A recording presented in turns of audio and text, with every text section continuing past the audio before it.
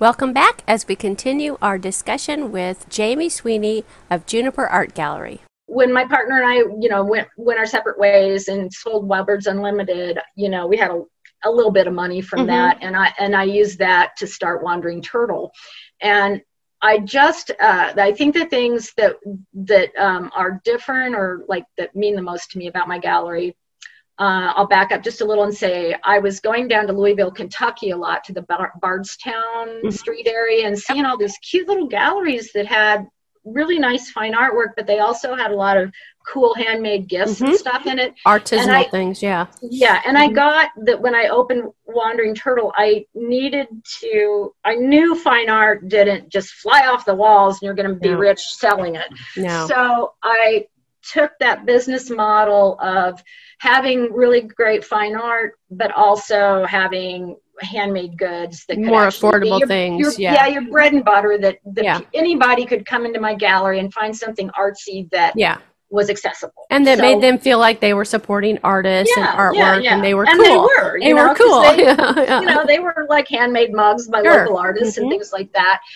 So that's kind of how I got started. And then Wandering Turtle just kept kind of growing and growing and getting better. But we always had music and art and events. And I would team up with Lotus Festival and have Lotus events there. And that was just wonderful. And I tell you, it was just devastating when the Great Recession hit in 2008 because that was like my 5-year mark, and I was just like getting over that 5-year mark, and everything was going well, and then it's like the rug got yanked. And back then, with the Great Recession, there was no help for small businesses. No.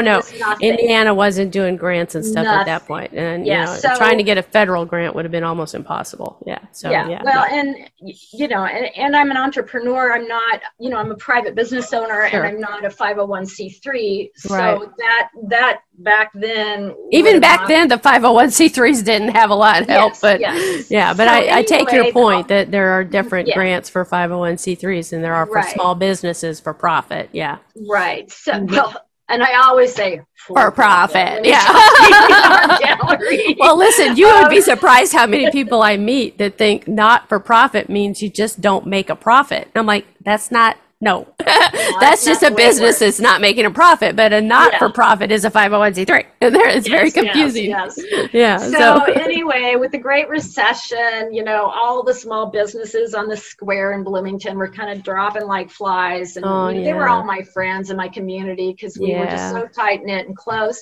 And I probably held on longer than I should have because I loved it so much. But by 2011, I'm just like, the writing's on the wall. I can't afford it. And, I wasn't offered any kind of rent reduction, nothing. So God. No, nothing, no help. It was just like, keep paying your bills or, get out. Get out. So that's what I ended up doing, was closing. And that was a really, really hard time in my life because it was just like, this is what I live to do. This is what my dream. This is my dream. How can I give up my dream? And so I was really fortunate because I was well respected in the community and seen as a good business person. Like you mentioned, I'd gotten the Small Business of the Year award. And I ended up getting several, over the next many years, great offers, directorships, mostly people calling me up and asking me if I wanted to come be this director or that director.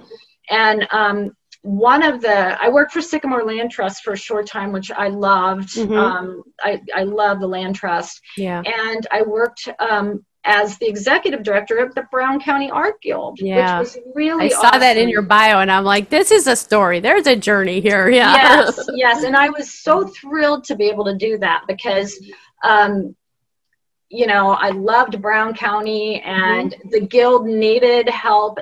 They wanted me to bring it up to the, bring it into the 21st century. Because it was just like it was like stuck in 1954 when Marie Goth founded it. I mean, I totally know what you're talking about. I did the same kind of work with the Hamilton County Artists Association that was started in the 50s and was stuck in the 50s, and nobody even knew it existed, for the most part until, 6-7 years ago when I was on the board and, started doing the exact same thing, saying, hey guys, we're in the 21st century. We need, a website that actually functions. We need, we need a contacts list where we're sending out emails all the time saying what our events are. We need promos. We need Facebook. Right. Hello, we need to be on Facebook, so I know that, and that marriage of, being in that art community in Brown County for you, home in a way, and bringing your experience and your talents as a businesswoman into that to help an organization that you love and a community that you love, that had to be very rewarding. That had to be like a second dream come true in a way. You were able to... in a way it was. It was, it ended up, I feel like I really moved it in the direction they wanted it to be going, and remodeled, redid a website that was really nice. But rebranding, branding.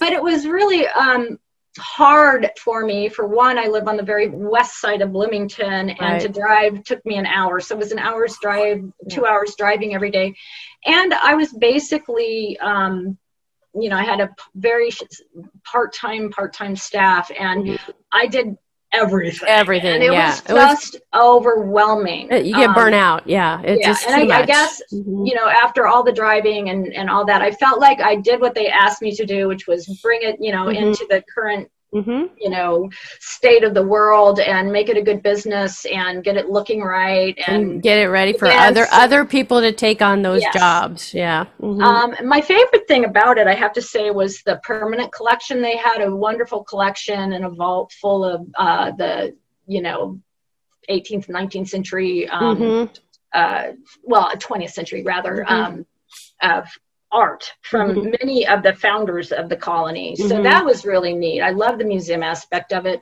and I just enjoyed it very much. But it became like, okay, this is, for the pay and everything, it's a little bit overwhelming to be doing this much work. And at the time, my mother was in hospice, and I was living with her, taking care of her. So I decided to quit and come back to Bloomington, which I did. And I had a couple other jobs so this is like, we're talking about my journey. It was, I worked for a short time for Arrington Agency on Aging because I had cared for my elderly father when he was sick and dying. I cared for my mother until she was gone. And I just had such compassion for elders. So I decided to work for them for a short time. I loved working with elders, but again, it's not my passion. Exactly. My passion is art. Although I did, my job was the director of their activity center. So I brought all sorts of arts activities to that center, which was, I feel really good about that. I had art classes and things. So that, and the elders just loved it, the people that came. Well, you and I spoke before we started the recording about how we both think of art as therapy.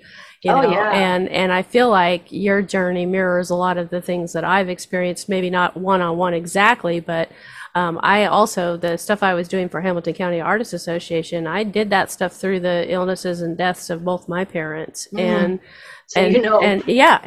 unfortunately, a lot of people in the organization just expected me to do everything that, no matter what was going on in my life. And that does get overwhelming. And then to be able to then go into a situation where you can bring your creativity to people who are elderly like your parents were, I mean, that had to be very rewarding and very healing. I mean, I feel like that's part of the journey that was very healing for you after kind of some of the sadness of, closing your gallery, losing your parents. You're so correct. Working so hard on that, the Brown County stuff, and having to walk away from that knowing that it wasn't quite right for you.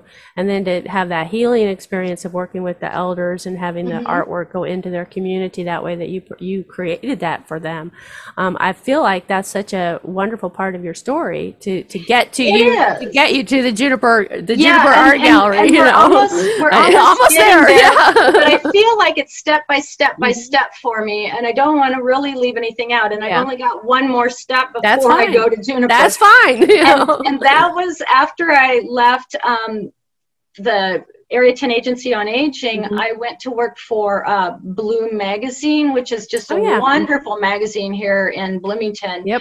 And I was their associate. It's got a great name, that's for sure. Yeah. I was the associate publisher, and so I basically sold ads and kind of helped with the creation of how the magazine looked, and came up with lots of new creative ideas for ads and their own in-house ads. And I felt like I really contributed to that magazine, and I just love Malcolm Abrams, who's the publisher and editor.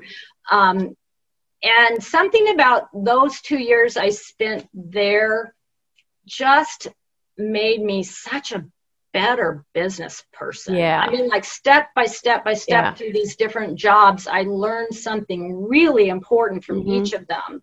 And Bloom really served to see such a small step, putting together such a great magazine.